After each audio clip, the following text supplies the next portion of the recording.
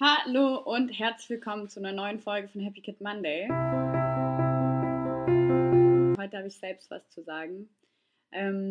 Seit über einem Jahr doktere ich jetzt schon am Thema Narzissmus rum und heute ist der Tag gekommen, wo ich mich endlich hingesetzt habe und eine Podcast-Folge darüber aufnehme. Im Thema Narzissmus gibt es im Deutschen gar nicht so viele Quellen, also gar nicht so viele Podcasts oder gar nicht so viel Info, wie ich im Englischen festgestellt habe.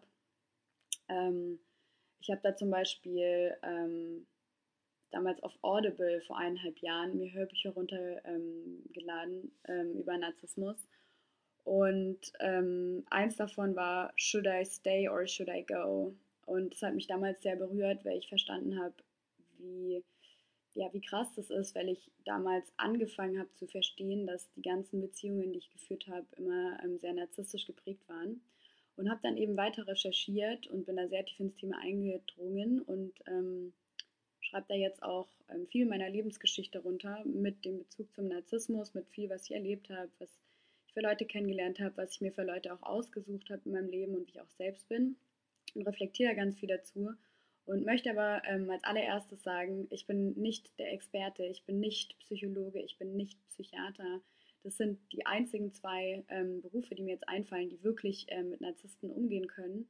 Und selbst die sagen, es ist schwierig, einem Narzissten zu helfen. Was ich auch nicht möchte und was ich hier auf dem deutschsprachigen Podcast-Markt eigentlich beobachtet habe oder allgemein zu den Infos, ist, dass ganz oft jemand erzählt von einer Beziehung mit einem Narzissten und dann ist die Person immer das Opfer und sagt, ja, und ich Arme oder ich Armer habe den Narzissten gedatet und so ist alles abgelaufen. Das will ich auch nicht machen. Ich will niemandem die Schuld geben. Ich will auch an alle meine Ex-Freunde, ich will auch euch nicht die Schuld geben, sondern ich möchte es einfach nur reflektieren und ich möchte es einfach nur teilen, weil ich das so ein bisschen vermisse. Und mein Ansatz dazu ist auch nicht, jetzt irgendjemanden zu belehren oder bekehren oder zu missionieren oder aufzuklären, sondern ich mache das, glaube ich, auch sehr viel gerade für mich selbst, weil ich mir doch tatsächlich auch öfter mal mein Buch selber durchlese und meine Podcast-Folgen selber anhöre und mir denke, da, eigentlich weißt du das alles schon, was machst du denn hier wieder für eine chaotische Scheiße? Und wenn ich damit noch jemand anderem helfen kann und es den auf die richtige Spur bringt oder der versteht, dass er gar nicht selber das Problem ist und es seinem Selbstwert hilft, dann freue ich mich natürlich mega. Schreibt mir dazu auch gerne Nachrichten oder Kommentare, folgt mir auf LinkedIn oder auf Instagram, schreibt mir auf Facebook oder eine E-Mail. Ich freue mich sehr, aber ich glaube, und das habe ich auch erst kürzlich gelernt, man muss die Dinge immer für sich selbst machen, weil sie sich gut anfühlen und nicht für jemand anderen. Das war ja auch meine grundsätzliche Philosophie zu Happy Kid Monday. Ich habe das hier angefangen und ich bin nie davon ausgegangen, dass das immer montags kommt und auch nie davon ausgegangen, dass es jede Woche kommt. Sondern ich habe immer gesagt, wenn mich jemand gefragt hat, ich möchte aufnehmen, wenn ich das fühle und wenn ich fühle, dass der richtige Gesprächspartner, der was zu erzählen hat, wo mich die Geschichte selbst inspiriert hat und ja genau, möchte das auch jetzt auch nicht einführen, dass das immer zu einem bestimmten Zeitpunkt kommt, weil ich glaube, dann verliert das ganz viel von dem, was das eigentlich ausmacht. Weil Happy Kid Monday, Monday only sucks if you don't do what you love, steht dafür, dass man bei sich selbst ankommt, dass man sich selbst reflektiert und dass man sich ein Leben aufbaut, mit dem es einem selber gut geht, ohne anderen zu schaden. Und ich glaube, da wäre zumindest für mich in meiner Auffassung zum heutigen Tage das der falsche Ansatz, dass man da ein Muss reinbringt, sondern es bleibt immer ein Kann. So, dann zum Thema Narzissmus. Ich weiß gar nicht so richtig, wo ich anfangen soll.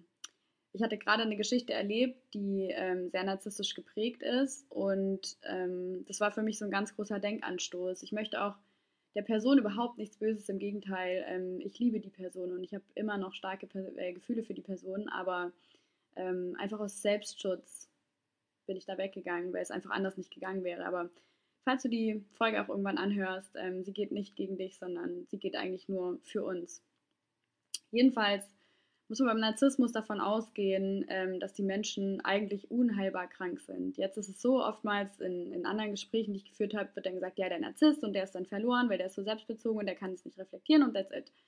Aber ich glaube, man urteilt da mit einem nicht geschulten Auge auch ein bisschen zu schnell, weil ich glaube, oder ich weiß, dass narzisstische Persönlichkeitsanteile in uns allen drinstecken und habe mir da sagen lassen von einem Therapeuten aus Köln, dass 50 bis 70% narzisstische Charakteranteile irgendwo sind normal für einen Menschen. Und von diesem pathologischen Narzissmus, der eigentlich das Problem quasi darstellt, Das ist nur, wenn man über 90% hat und da gibt es dann auch Akzentuierungen. Also man ist dann nicht sofort total narzisstisch gestört und der Narzisst und kann quasi gar nichts mehr beitragen in der Gesellschaft, sondern das ist oft eine Mischform, das ist oft eine Unterform. Und das zweite Vorurteil, was ich da ganz gerne aufräumen würde, ist Narzissmus an sich wird ja so dargestellt oder wird auch so definiert, dass da eine große Ich-Bezogenheit ist, eine große Lust zur Selbstdarstellung, oft auch so eben, wie man im Umgangssprachlichen sagt, ein Blender ist oftmals ein Narzisst. Es ist auf jeden Fall jemand, der keine Empathie fühlen kann. Das heißt, die Person kann sich nicht in andere reinfühlen. Das heißt, so Anteilnahme fehlt. Wenn jetzt zum Beispiel irgendjemand was Schlimmes erlebt, dass man dann so mitleidet, das können die nicht. Und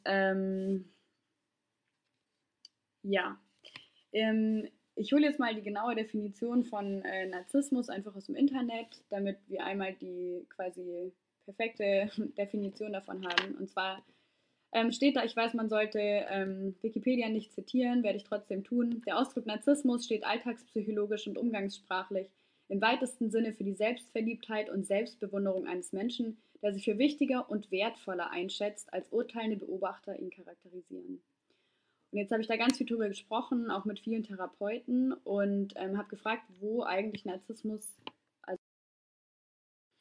So, jetzt ist gerade meine Aufnahme ausgegangen, weil mein Laptop ist nämlich kaputt und verselbstständigt sich ganz oft, da ist nämlich Wasser reingelaufen. Ich mache einfach genauso weiter und falls jetzt ein Cut dann drin ist vom thematischen, dann verzeiht mir bitte und genau, ich mache einfach weiter jetzt.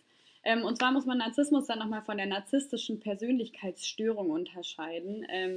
Die narzisstische Persönlichkeitsstörung, kurz NPS genannt im Deutschen, zeichnet sich auch laut Wikipedia durch einen Mangel an Empathie, Überschätzung der eigenen Fähigkeiten und gesteigertes Verlangen nach Anerkennung aus. Da steht geschrieben, typisch ist, dass die betroffenen Personen übermäßig stark damit beschäftigt sind, anderen zu imponieren und Bewunderung für sich zu werben, aber selbst nur für wenig zwischenmenschliches Einfühlungsvermögen und stark damit beschäftigt sind, anderen zu imponieren und Bewunderung für sich zu werben, aber selbst nur wenig zwischenmenschliches Einfühlungsvermögen besitzen und nur wenig emotionale Wärme an andere Menschen zurückgeben. Narzisstische Persönlichkeiten weisen deutliche Probleme bei der Anpassung an ihre Lebensumstände und an ihr Lebensumfeld und an der autonomen Regulierung des Selbstwertgefühls auf. Jetzt habe ich meine Therapeutin gefragt und habe gesagt, wie entsteht eigentlich Narzissmus? Und dann meinte sie, naja, es ist ganz einfach, wenn als Baby dieser eine Blick nicht kam, den man gebraucht hätte, diese quasi Reassurance, dass man geliebt wird, wenn da die Bindung zu den zwei Eltern schon leidet oder nicht so stark ausgeprägt ist, weil die Eltern einem da nicht das geben, was man als kleiner Säugling braucht, da entsteht Narzissmus. Und deshalb finde ich, darf man nicht immer so nur den Finger wegrichten und sagen, die Narzissten und die sind so blöd und so böse und so unfair und so unempathisch, weil also erstens glaube ich, dass das viel öfter passiert, als wir uns eigentlich alle eingestehen. Und zweitens, glaube ich, sind wir da auch alle betroffener, als wir eigentlich denken. Aber drittens muss man auch sagen, aber es ist alles gar nicht so schlimm, wie es oftmals dann im Umgangssprachlichen eigentlich definiert wird. Weil ich glaube, bis man wirklich diagnostiziert wird mit einer narzisstischen Persönlichkeitsstörung, da geht schon ziemlich viel Wasser in den Bach runter. Wir erinnern uns, dass man ja auch mit 50-70% narzisstische Anteile noch als normal gilt und da möchte ich eigentlich auch schon so einsteigen und mal unser Schulsystem anschauen. Man geht ja als kleines Kind zwangsweise in Deutschland erstmal in den Kindergarten und später dann in die Grundschule und dann auf die weiterführende Schule und wir stellen fest, man wird gegeneinander verglichen. Es gibt ein Notensystem, mit dem wird man bewertet, eigentlich ja für die schulische Leistung, aber wie wir oft wissen, und bestimmt fast jeder von euch erlebt hat, manchmal wurde man halt nicht nur für die schulische Leistung bewertet, sondern auch als Person. Manchmal gab es Lehrer, die was gegen einen hatten, was ja auch eigentlich klar ist. Also ne, man kann ja nicht immer super objektiv urteilen, auch nicht als Lehrer. Trotzdem wird es dann halt eine Bewertung über den Menschen, was natürlich ultra ungesund ist. Die von euch, die vielleicht schon ein bisschen selbstreflektierter sind, wissen auch, dass das Vergleichen mit anderen totaler Schwachsinn ist, weil es einem danach einfach zwangsweise schlechter geht, weil es gibt natürlich immer jemanden, der besser ist als ihr in irgendwas, der größer ist, der dünner ist, der mehr Oberweite hat, der das größere Auto fährt, den besseren Job hat, mehr Geld verdient, mehr Kinder hat oder. Das führt halt zu nichts. Aber der Vergleich von mir zu mir, also wer war ich gestern, wer bin ich heute und habe ich da irgendwas an mir verbessert, der macht natürlich halt viel mehr Sinn. Nur wird in unserem Bildungssystem meiner Meinung nach darauf halt nicht eingegangen, sondern es wird einfach ja, streng bewertet. Kinder werden in eine Klasse geworfen, meistens nach Wohnorten getrennt.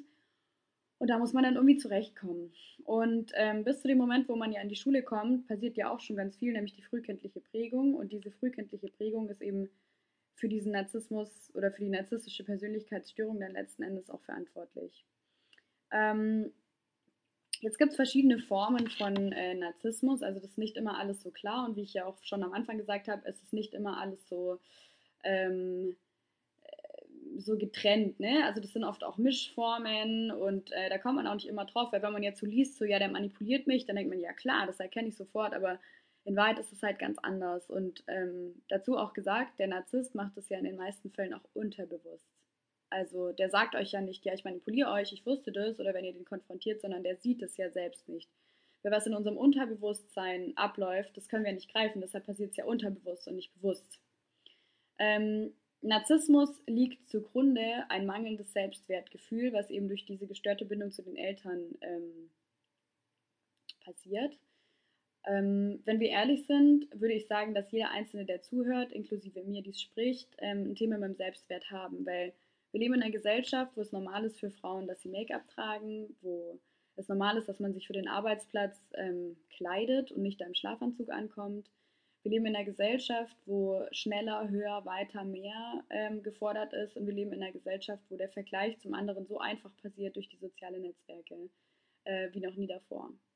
Das heißt, wir sind alle irgendwie auf Social Media, wir posten da Sachen, der eine mehr so, der andere mehr so, aber was ja trotzdem sich durch alles durchzieht, man postet ja nicht, wenn man gerade niedergeschlagen ist oder heult oder gerade Schluss gemacht wurde oder Schluss gemacht hat, sondern man postet da ja schon eher schöne Sachen. Also ich poste jetzt auch nicht jeden Tag irgendwie zwischen 8 und 10 Stunden, wie ich arbeite und vom Laptop sitze. Klar, nur kreiert es ein Bild von mir, was anderes ist als das Leben, was ich in Wirklichkeit lebe. Und das ist halt die Gefahr, wenn man dann schnell innerlich und unterbewusst dazu neigt, sich mit den anderen zu vergleichen und sich dann schlecht fühlt, wenn man merkt, oh, der andere reist oder hat mehr Freizeit oder sonst was dann vielleicht auch gar nicht der Realität entspricht. Mit dem Selbstwert ist es, glaube ich, so, ich sage oft, ich komme heute ohne Maske und rede da natürlich nicht von der Corona-Maske, sondern von meinem Make-up und von dem, wie ich mich zurechtgemacht habe, dass ich meine Haare nicht gemacht habe oder dass ich mal ungewaschene Haare habe oder, was ich als sehr befreiend wahrnehme. Weil ich habe zum Beispiel jetzt erst kürzlich gelernt, ich bin zwar eine sehr starke Frau und viele Leute fragen mich nach Rat und ich gebe auch super gerne den Rat und bin für andere da, aber auch ich bin innen drin ganz verletzbar. Auch ich bin innen drin weder perfekt noch toll gefestigt, sondern auch ich habe Schwachpunkte und wenn man die triggert, dann kann man mich sofort umhauen. Mein Schwachpunkt ist zum Beispiel die Geborgenheit. Das war mir so nie klar, aber mir fehlt die Geborgenheit seit meine Eltern spätestens sich getrennt haben. Und ich habe die immer gesucht. Ich habe die wie ein Süchtiger gesucht, habe immer versucht, die Geborgenheit wieder zu bekommen und bin dann immer auf Männer angesprungen, die mir so eine Scheingeborgenheit auch vermittelt haben, die das vielleicht, Entschuldigung, die es vielleicht auch gar nicht böse gemeint haben, aber die mir letzten Endes einfach gar nicht das geben konnten, was ich hätte eigentlich gebraucht.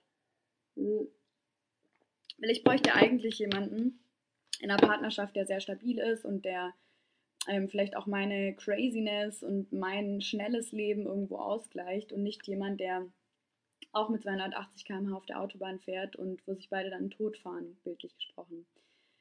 Trotzdem ist es für mich natürlich wahnsinnig anziehend. Was bei mir natürlich sofort triggert, ich bin gespannt, ob da manche von euch nachfühlen können, wenn da ein Mann ist, der nach außen hin so wirkt, als hätte er alles im Griff, der mir diese Sicherheit vermittelt, diese Geborgenheit vermittelt, der mir Liebe vermittelt, der mir sagt, dass er mich liebt, der mich in den Arm nimmt, der mir Nähe gibt, da springe ich dann schon ganz anders drauf an als andere Leute, weil mir eben diese Geborgenheit tief im Innern, in meinem Unterbewusstsein bis vor kurzem so extrem fehlt.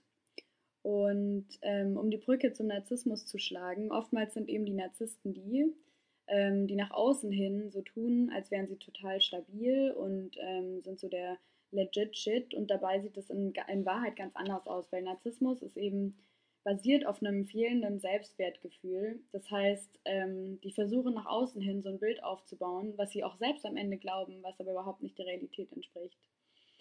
Ähm, Es gibt eine Seite, die heißt Neurologen und Psychiater im Netz.org. Und da steht zum Beispiel geschrieben, Die narzisstische Persönlichkeitsstörung ist hingegen eine tiefgreifende Störung der Persönlichkeit, die durch mangelndes Selbstwertgefühl, einer ausgeprägten Empfindlichkeit gegenüber Kritik und einem geringen Einfühlungsvermögen in andere Menschen besteht. Sie kann das Leben der Betroffenen stark dominieren. Stress sowie sehr negative Emotionen verursachen und es können sich psychische Folgeerkrankungen entwickeln. Die krankhafte Ausprägung einer narzisstischen Persönlichkeitsstörung zeichnet sich durch ein brüchiges Selbstwertgefühl aus, das Betroffene durch ein Selbstbild von eigener Großartigkeit, Überlegenheit und Verachtung gegenüber anderer Menschen zu kompensieren versuchen. Viele sind von starken Fantasien eingenommen, die sich um Macht, grenzenlosen Erfolg, Glanz, Schönheit oder auch ideale Liebe drehen. Sie neigen dazu, zu konstruieren und sich nach außen hin als großartig zu präsentieren, überschätzen dabei jedoch oft ihre eigenen Fähigkeiten.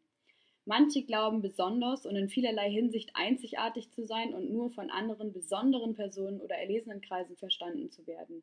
Das ist ein Zitat von Professor Dr. Med Peter Falkay von der Deutschen Gesellschaft für Psychiatrie und Psychotherapie, Psychosomatik und Nervenheilkunde mit Sitz in Berlin. Als ich mir das alles zum ersten Mal durchgelesen habe vor ein paar Jahren, habe ich mir gedacht, oh, wahrscheinlich bin ich der Narzisst.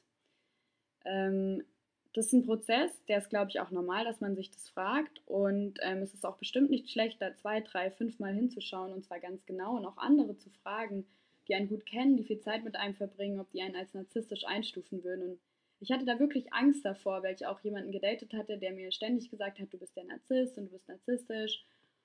Und habe dann meine ganz engen Freunde gefragt, die mich teilweise schon seit über 20 Jahren kennen und die haben mir allesamt eins gesagt, dass ich aufpassen muss, dass ich mich nicht ständig für andere aufgebe. Und ich glaube, da ist einfach das Problem mit Empathen, die, die der Narzisst zweifelsohne anzieht und warum das dann am Ende so wehtut. Weil der Narzisst, der müsst ihr euch so verstehen, der ernährt sich von eurer Energie. Also wenn ihr Lichter seid, wie ich das immer nenne, und die Motte kommt, also der Narzisst, dann ernährt er sich von eurer Energie. Eure Energie und eure Lebensfreude gibt ihm ein High, weil der merkt, dass er sich davon nähren kann. Also der ist, wenn er mit sich selber alleine ist, weshalb auch Narzissten oftmals nicht alleine sein können, dann weiß er nicht wohin. Der braucht immer von außen irgendwie Entertainment, von außen Supply. Und wenn der merkt, dass er eure Energie nicht mehr haben kann, dann discardet der euch. Und das tut weh. Gerade auch Freundinnen von mir und ich, wir haben darüber gesprochen. Man merkt dann schon so vom Bauchgefühl, dass die Person keinen Bock mehr hat, meldet sich nicht mehr oder weniger oder provoziert Streits hoch und dann eskaliert es meistens und dann sagt der Narzisst, ja, ich hab's dir doch gesagt, du bist die Irre oder du bist der Irre. Also das schließt sich übrigens auch nicht aus, ne? Nicht, dass man das jetzt hier nur auf Männer bezieht. Frauen können genauso narzisstisch persönlichkeitsgestört sein und auch Frauen haben narzisstische Persönlichkeitsanteile.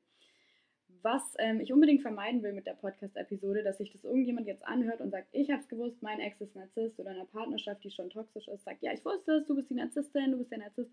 Nee, Leute, wenn ihr rausfinden wollt, ob euer Partner Narzisst ist oder ihr selber Narzissten seid, müsst ihr euch einen Therapeuten dafür aufsuchen und müsst euch eine Diagnose abholen. Und der oder die Person kann dann entscheiden, ob ihr Narzissten seid. Und wenn es euch selber betrifft, dann könnt ihr die Diagnose im Bestfall lesen.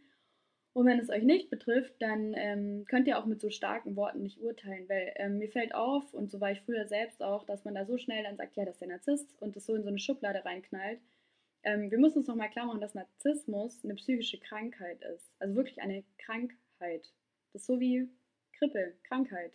Nicht, dass ich jetzt Grippe und Narzissmus vergleichen will, aber einfach, dass man sich klar macht, das bedeutet, mit dem Menschen ist was nicht in Ordnung. Und wenn man den dann einfach nur so hinstellt und sagt, ja, der ist halt der Narzisst oder die ist halt die Narzisstin, dann finde ich, erfüllt es nicht so ganz dem eigentlichen, ja, dem eigentlichen Bild, dass es eine Krankheit ist. Das wird nicht die einzige Podcast-Folge sein, die ich über Narzissmus machen will. In den nächsten werden auch Gäste dabei sein, gehe ich mal davon aus. Aber es war mir einfach ein Anliegen, darüber überhaupt mal zu sprechen. Und mich würden auch sehr so eure Fragen interessieren oder euer Feedback dazu interessieren. Ich hatte da auch schon mal auf Instagram vor kurzem eine Umfrage gemacht. Und was ihr mir da ganz viel geschrieben habt, war Narzissten manipulieren. Sie sind die Meister im Manipulieren. Und ich hatte das vorher schon mal angeschnitten. Man merkt es ja nicht zwangsweise, wenn man manipuliert wird, weil ja auch oft das Unterbewusstsein von einem manipuliert wird. Und man dann einfach irgendwann anfängt zu glauben, was die andere Person einem da sukzessive eintrichtert. Und da möchte ich euch einfach den Tipp teilen, mit dem ich da selber sehr gut fahre. Und zwar höre ich mir jeden Abend eine Hypnose an zum Einschlafen von Patrick Leinen. Leinen schreibt man L-Y-N-I-N. Der macht ganz viel Hypnosearbeit. Und da könnt ihr einfach mal googeln und gucken, was der auf Audible für Hörbücher macht. Da könnt ihr euer Gehirn quasi umprogrammieren. Weil was der Narzisst mit euch macht, und Narzissten können übrigens auch eure Eltern sein, ne? Das ist nicht immer nur partnerschaftlich, sondern das kann auch von ganz anders sein oder euer Chef. Dann könnt ihr euch einfach eine Hypnose anhören, um in eurem Gehirn und Unterbewusstsein so viel Stärke zu entwickeln, dass dieser Singsang, dieses Bullshit-Radio, was da abläuft, euch nicht zu sehr angreift oder nicht zu sehr in eure Psyche reingreift. Weil was die versuchen, unterbewusst, ist euren Selbstwert zu zerstören und klein zu halten. Weil nur wenn die euch klein halten, fühlen sie sich selber groß. Jetzt gibt es bestimmt den einen oder anderen von euch, der denkt, wow, das passt eins auf meinen Chef, aber was soll ich machen, der ist mir übergestellt. Naja, man kann sich halt nur selbst helfen. Das habe ich auch ganz, ganz bitterböse gerade gelernt. Man kann sich nur selbst helfen. Ich würde immer gerne die Welt retten und immer gerne allen helfen, aber die Erkenntnis, dass man nur sich selbst helfen kann, habe ich jetzt bekommen und habe ich hart, hart erlernt.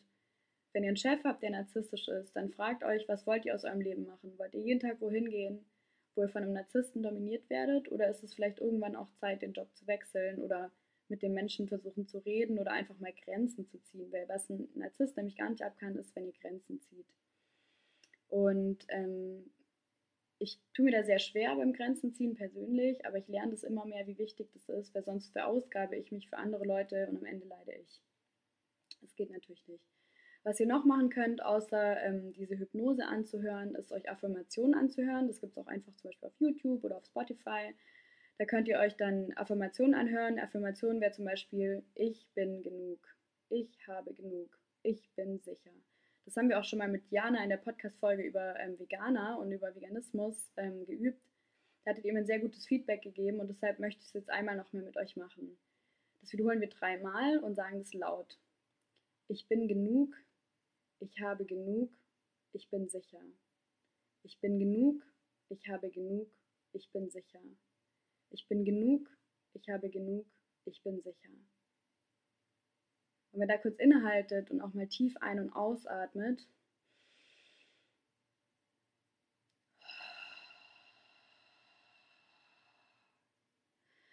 dann werdet ihr feststellen, wenn ihr ehrlich mit euch selber seid und einen Zugang zu euch selber habt, dass es was mit euch macht. Also ich fühle mich da dann immer gleich besser und auch energetisch ganz anders aufgestellt und ich hoffe, euch geht es auch so.